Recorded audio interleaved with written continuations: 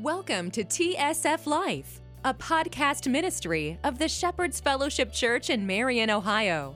TSF Life is designed to bring you biblical teaching in a relational way that's easy to apply to your life. Let's join Pastor Tom Hypes as we dive into today's teaching. So let's dig in a little bit. I'll give you some stuff if you're a note taker. It's not up on the screen, but if you want to write them down just to get us our feet wet. I think most of us know what we mean by parables, but I think going a little bit deeper will help any of us no matter where we're at. The Greek word for parables is parabole, P-A-R-A-B-O-L-E, and it translates to putting things side by side, which makes sense for our parables. Because they're very much like what we would call today metaphors, where he's taking something that's ordinary and something that's unexplanatory to humankind and putting them side by side so we can understand them a little bit better.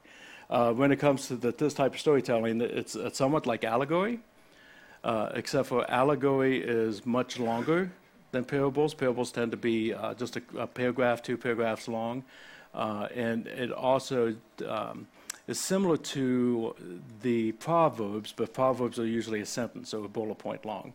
So they're usually kind of short and to the point. Also, parables usually are either setting you up for a question or they're answering a question.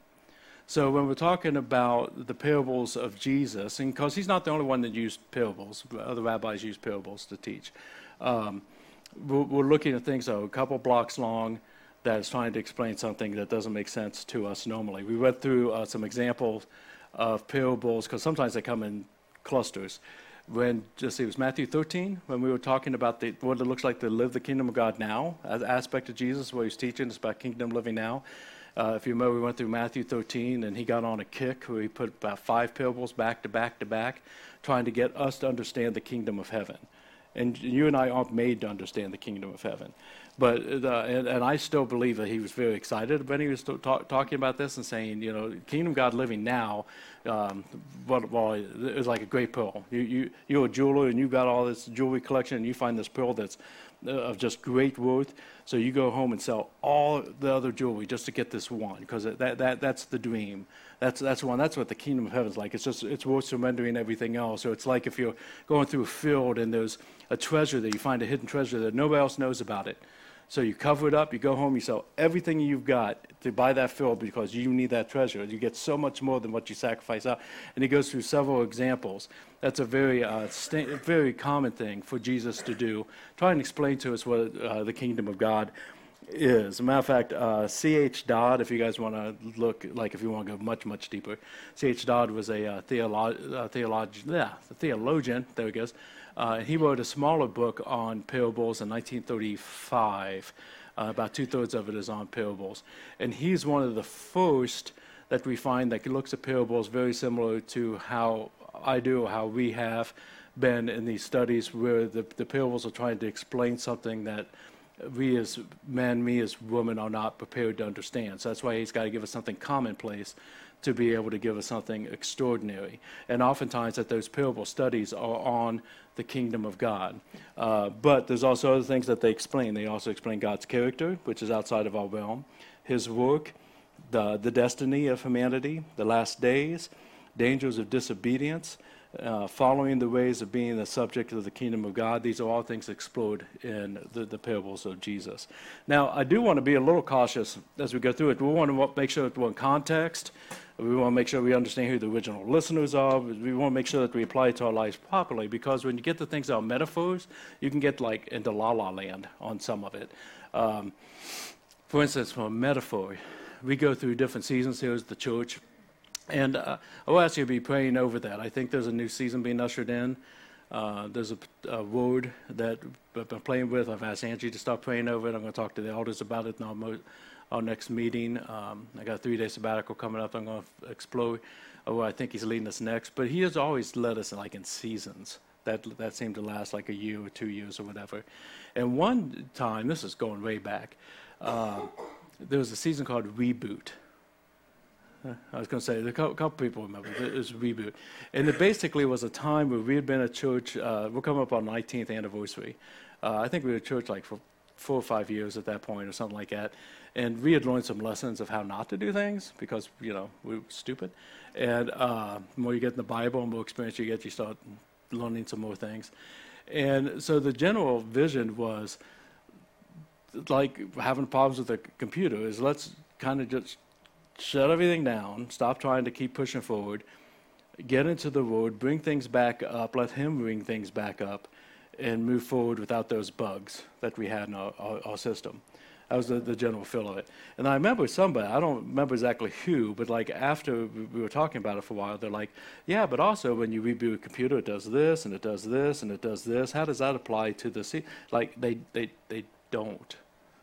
Like, the season's not supposed to match the metaphor. The metaphor is to match the season, just so you can understand better this. But sometimes we can make proverbs mean things that they're never supposed to mean. That's just not part of the metaphor. If we were going to study the parables that John records, we'd be done now. John does not record any parables. John just wasn't into it, I guess. But Matthew, Mark, and Luke give us over 40 parables. We will not be exploring all of them. The goal is to go through the next 5-6 weeks, however long the Spirit has us in it, and look at how to study parables, look at some of the common threads so that you can continue into the other ones on your own study as well. Does that make sense? That's basically where we're at, and we are going to go through one particular parable, or section of parable, by going to Luke 14. So if you want to get your, at least I'm going to mess with you just a little bit, that's okay. Luke 14, we're going to find Jesus at a particular place. Again, there's Bibles around the room and the baskets underneath the chairs if anybody needs one. We also have, there's an app, it's a national app called YouVersion that's free to you. And if you download YouVersion and do a search of local live events, you'll see TSF and today's date. That will give you the scriptures, place to take notes, prayer requests, whatever you want. So as you're getting there, I think we're close enough into it that, okay, I just want to give Tony time. I also, before I start reading, I want to show you a system, not the system, but a system when it comes to parables. So I'm going to jump back on you there, Lisa. There you go. Characteristics of a parable. I do not know yet, because this is a new one for me, if this will match up to every single parable that Jesus gave. However, at common glance, it matches up to a lot of the ones I can think of real quick. And so we're going to experiment with it as we go through different parables. But here's what this particular system throws out as a possible characteristics of a parable. There's a familiar part. It's going to start with something that everybody that's listening gets. Then it's going to introduce the unfamiliar. It's going to have something that just they wouldn't even have thought of on their own accord, or we wouldn't have thought of on our own accord. Then it will go back to the familiar and apply the consequences, or apply, I think probably is apply, isn't it? Consequences of the point.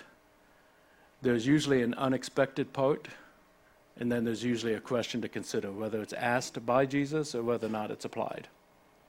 Okay, so we'll leave that up as we go through the story. Actually, we can leave that up the rest of the sermon, and we'll play with it a little bit as we go through the introduction and get our feet wet. So here we are in chapter 14. Starting out in verse 1, we see that on one Sabbath, and we remember from multiple studies that we've done that that's usually there for a reason. That means that Jesus is about to tick somebody off because of how they see the law versus how the heart of God is. On one Sabbath, Jesus went to dine at the house of a ruler of the Pharisees. They were watching him carefully, and we're going to find that he was kind of watching the back. And behold, there was a man before him who had dropsy. And Jesus responded to the lawyers and the Pharisees, saying, "Is it lawful to heal on the Sabbath or not?" But they remained silent. Then he took him and healed him and sent him away. And he said to them, "Which of you, having a son or an ox that has fallen into a well on a Sabbath day," again, that's a Saturday, not a Sunday, "will not immediately pull him out?" And they could not reply to these things. Okay, so our setting in the context that we have is the third time that Luke has told us that Jesus is having a meal with Pharisees. There's one time, I think, Luke 7, he had a meal with the Pharisee and those around him. Things went pretty well, bless you. Luke 11 is the second one. He ends up announcing many woes over the Pharisees, W-O-E-S. So that one did not go quite as comfortably. And then we have this one tonight. And the main thing to understand, if we're going to look at the familiar, is what their familiar was when it comes to meals instead of just ours. I think when we look at this, it's like, okay, he's in an uncomfortable place. He's sitting with these Pharisees, religious leaders. We've seen this scene many times before. This is a guy with dropsy. He's picking up on the previous confrontation on whether or not it's okay to heal on the Sabbath, and he's trying to show them what the fulfillment of the law is. But for them, it was more than that. I'm going to cheat a little bit. There's a book. Some of you guys like books. I don't. Called The Challenge of Jesus' Parables. So if you wanted to write that down. This is going to be one of my resources, I think, as I'm going through this study. And it's a collection of multiple writings from multiple people on the parables of Jesus. Some of it at the beginning is stuff like that you would dig into in seminary that a lot of people would get bored with and doesn't really apply too much to your day-to-day life, but still good. And then it goes through the parables as these different studies. And I'm going to, like I said, I don't like reading a lot to you guys because people start to glaze over. But this, I think, explains better than I could come up with what it would be like for them when it comes to these meals. This is from a woman by the name of Sylvia Keesmatt, Keesmatt. I don't know if she was born with that or married into it, but all right. So here's what she shares. She says, remember, well, it's an observation. Remember to whom Jesus is here talking, to a leading, respected Pharisee. Now, one thing we know about the Pharisees is that they were a group within the first century Judaism who attempted to bring holiness to Israel by keeping in their own lives the laws of purity, especially as they pertain to table fellowship, to eating together. Consequently, the presence of sinners or other unclean people at the table would threaten the very purity that the Pharisees were trying to maintain. Because so much depended on such a meal, that is, the purity and holiness of the nation itself, such threats carried far more weight than a mere breach of etiquette.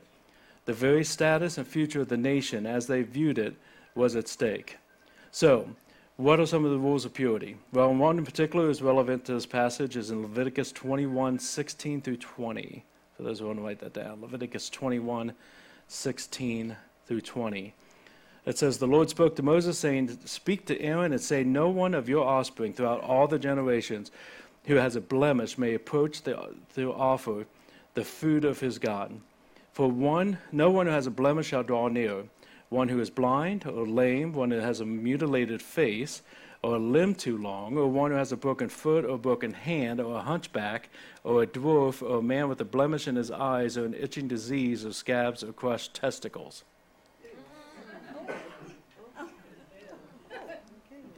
If I got that last one, I don't feel like going up in here now. Anyways. These are the ones who were not permitted to offer the Lord's food by fire. They were, however, permitted to eat of the food, unless that they were also in a state of ritual uncleanliness. Another indication that stringent requirements for meals can be found in the manual of discipline of the Dead Sea Scrolls. The participants in such a meal sat according to rank. Gentiles were excluded, as were all imperfect Jews. No one was allowed who was smitten in his flesh, or paralyzed in his feet or hands, or lame, or blind, or deaf, or dumb, or smitten in the flesh with a visible blemish. It is not entirely clear whether the laws found in Leviticus 21 and the manual of discipline will apply to the Pharisees to their table fellowship. What is clear, however, is that the very stringent requirements for meal preparation and eating assured that most of their fellow Jews, especially those who were wanting in some way, would have been excluded from table fellowship with them. So again, to them, they were looking at it as if you mess up this meal, it can mess up the entire nation. They were pretty extreme on that. So then the question becomes this: how did a guy with dropsy show up? Right? I mean, these are the type of things when we're reading the scripture, it's like, wait a minute, that doesn't really make sense. How did a guy with dropsy show up at a table with the Pharisees? Probably the most leading. Deb's going to check to see if there's any green grass. Thank you. And this came up at the Michael Card conference this past year.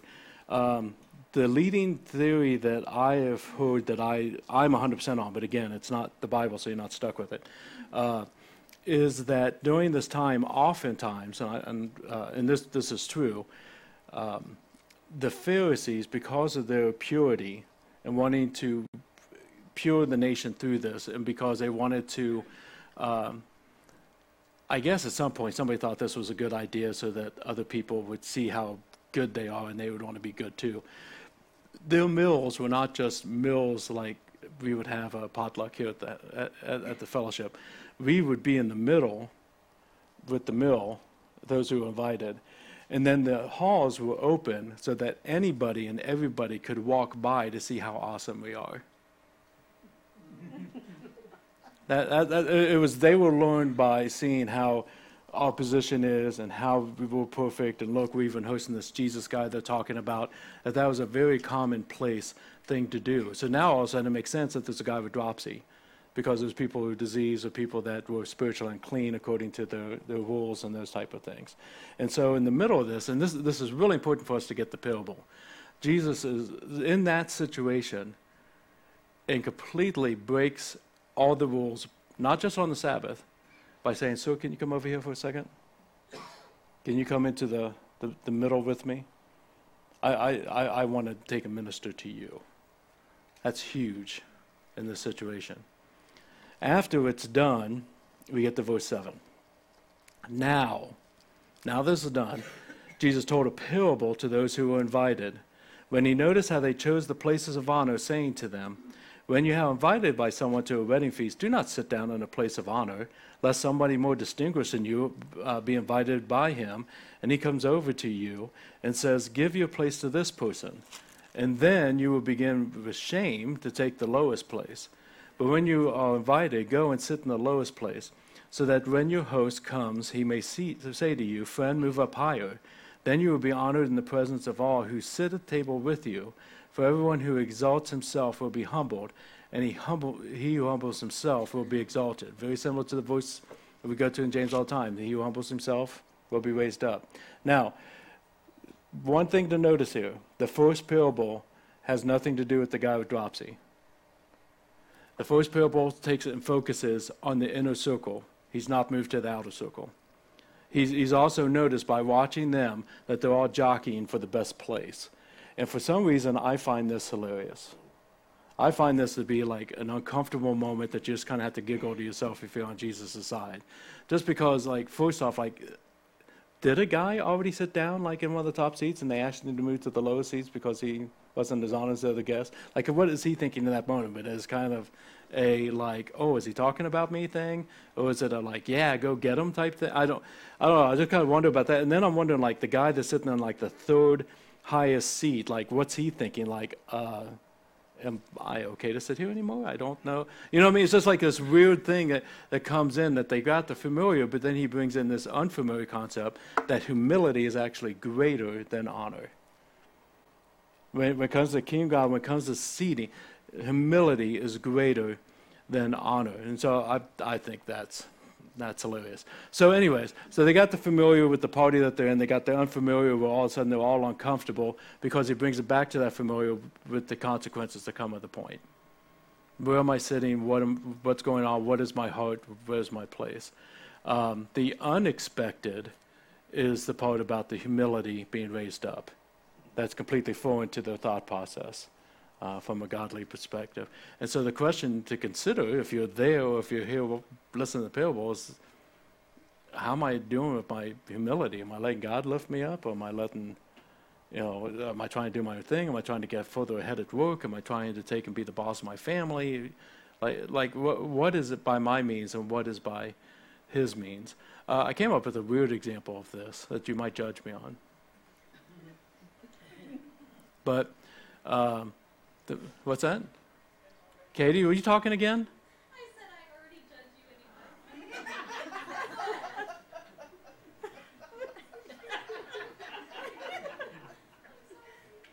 Just letting the moment pass. This is horrible. When my grandson was born, I have 2 grandkids. My son was still living up here. He's in Florida now, and his wife, and I'm very much a family oriented guy, and so they called me. I think it was a Saturday morning. It was, and I'm like just beam it down the hospital, right? And then you like sit there for like 20 hours or whatever. Like I'm the one that has the right to complain about that. I just had to sit in the waiting room. She did the rest. But anyways, but as the day goes on, the waiting room grows because Ryan and Alexis both have extended families due to marriages not working out. So he's got me, my side of the family. He's got his biological mother, and her side of the family, and I'm not going to say that. I don't want to sound like bitter and mean. You know what I mean? Bitter's fine. No, Kathy, stop it. Tempest. And then she has her mom and dad, so his dad's side of the family and mom's side of the family. And let's just say there's a great mixture of personalities in this group. And so finally my grandson was born, and everybody's jockeying to get in to be the first to hold the baby, and it got goofy from my perspective, a little goofy. And so I just kind of leaned up against the windowsill and just kind of let him go for like 10 minutes or whatnot. And then her mom says, "Wait a minute, Tom, do you want to hold your grandson?" It's like, "Yeah, I'd like to do that." And so like they bring her over and present, that type of thing. I'm just not the guy that wants to do all that other stuff. And but it was a great moment for someone else to kind of recognize you in the room, to be able to bring it over with this great honor. My grandson, I loved him immediately, and also realized he had like these big black alien eyes. If you ever see pictures, is that normal? Because I really wondered. It was like these big black round alien eyes, but he's a good boy. He's a good boy. But it was just that kind of situation where you're not trying to make things happen, but just let God take care of things. That's what he's asking about. Are you willing to do that? So then he continues his talk with him, not in a parable, and he says to the man who had invited him, when you give a dinner or a banquet, do not invite your friends or your brothers or your relatives or your rich neighbors, lest they also invite you in return and you be repaid. But when you give a feast, invite the poor, the crippled, the lame, the blind, and you will be blessed, because they cannot repay you. For you will be repaid at the resurrection of the just. And that's a very common phrase for them at the time. Resurrection of the just is basically God's great banquet that everybody wants to be at. So again, not parable, not hiding anything, not overly contentious at this point, that they're not bumping heads or whatnot. He's just saying, hey, look, if you look at this table and you look at the people on the outside, see how you start the transition. This is not the better way. This isn't the better way. And so he responds, I love verse 15. When one of those who reclined at the table with him heard these things, he said to him, "Blessed is everyone who will eat bread in the kingdom of God," which is basically, to me, he's trying to kind of change the topic in a light way without anybody feeling uncomfortable. It's kind of like a churchy type thing to say. It's like if I was like up here talking about something that might be hitting at home a few people, and one of them say, "Well, thank God we all get to get heaven at the end." It's just kind of like, let's just kind of brush that off type thing. So Jesus, being Jesus, sees another opportunity and tells a second parable. 16. Jesus said to him, "A man once gave a great banquet and invited many." So we're staying in this familiar theme. "And at the time of the banquet, he sent his servant to say the things have been already to those who have been invited. But they all alike began to make excuses. The first one said to him, 'I have bought a field, and I must go out and see it.'" Okay, how many of you guys would ever buy a field without seeing it first? Nobody. No one. But please have me excused. Another said, "I bought 5 yoke of oxen. I need to go examine them." Same thing. You're not going to buy a bunch of oxen if you don't examine them in the first place. Lame. Please have me excused. Another one said, "I have married a wife, and therefore I cannot come."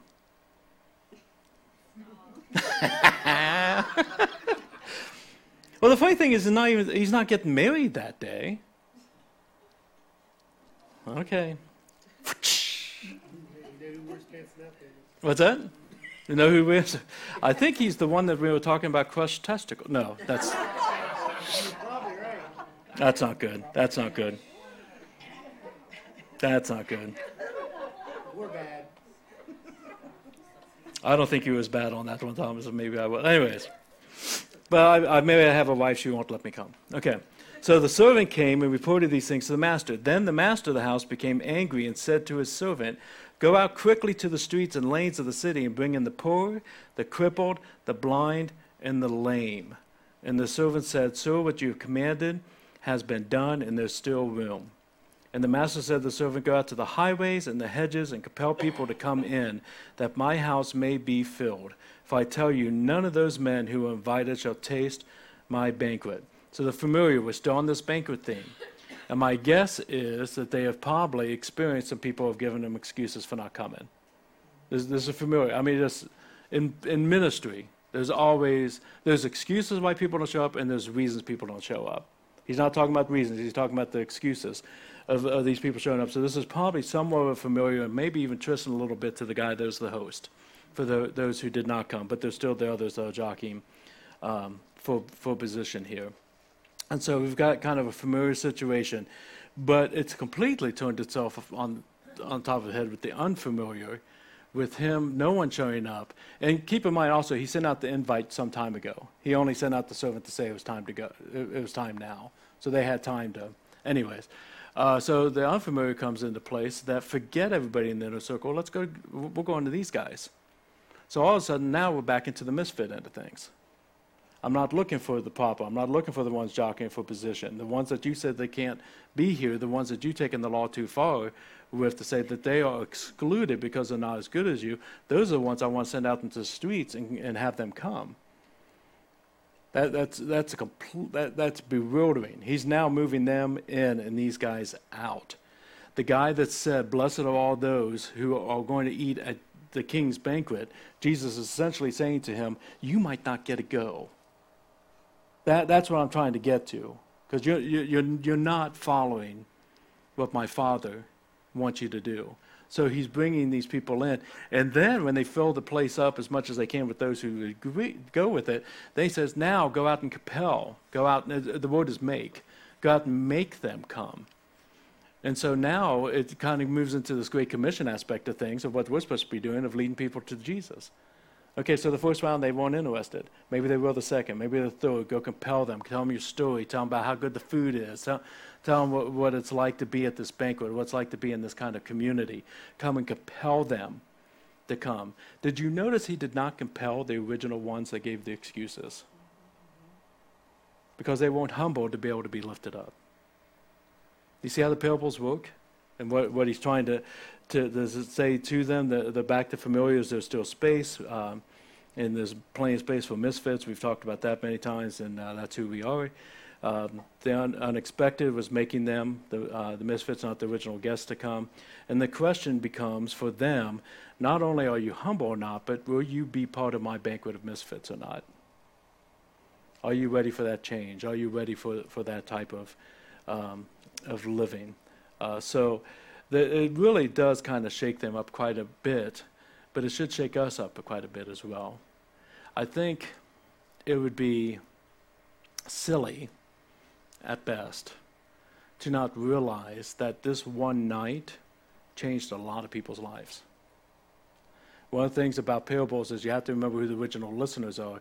A lot of times when you're giving parables in public, there's all kinds of different listeners. What does that Pharisee now think? Do they accept what he's saying? They discard what he's saying. Because Pharisees and the religious leaders were a big part of having him knocked off because they didn't like what he was saying. That's what happens with rejection, is we start taking the blame in the messenger instead of leaning in. Those on the outside of the room, how did it change their life? How many of you guys have seen Knight's Tale? Okay, if you haven't, please become holy and go home and watch it today. It's a good movie with Heath Ledger. And it's a time where there's like jousting and the knights and that kind of, it's a comedy, but it's with the jousting and whatnot. And Heath Ledger plays the good guy, who's our hero of the movie. And he's not a knight, but he pretends to be a knight to be able to be in these things and whatnot. And he's got kind of like 3 or 4 other guys that hang out with him. And one of them is, what's that author's name? Saucer. Geoffrey Chaucer. So he was a real guy, but they pretend like this is him in his early days. And he becomes his herald, that he goes out and he announces the night. And he's like over the top, and no one had ever seen him like him before, and he's not like prim and proper like the rest. And so when he goes out, there's like the royal people here that are like in a lean-to and have these nice chairs and stuff, and then everybody else is out in the sun and the bleachers and stuff. And like the first time he comes out, he does what everybody else does. The king, queen, royal family, and then he turns and says, and everybody else not sitting on a cushion, and everybody's like, ah, they finally get recognized or whatnot. That's kind of how I think this outside group might be. They're like, yes, like the kind of like that yes mentality. That would change everything. I've never heard that from a religious leader before. And the guy with dropsy that's now healed, tell me he didn't talk about that till the day he died. Question is whether or not we make it through lunch without forgetting to even think about these principles in our own lives. Are you going to be at my banquet of misfits? Are you willing to be humble so that I can lift you up? There are concepts they never would have understood unless if you put it in the familiar first and then shook things up a little bit. That's what the parables do. If you were blessed by today's teaching, we hope you return for our next podcast. Or, better yet, stop by the Shepherd's Fellowship any Sunday morning to join us live. You can learn more about the church by calling 740-382-3500 or check us out online by going to tsflife.com. That's tsflife.com. You can also support the ministry of TSF Life by donating at our church website or sending support to the Shepherd's Fellowship, 1647 Marion Marysville Road, Marion, Ohio, 43302. Thank you for spending your time with us today, and we look forward to seeing you soon. Be blessed.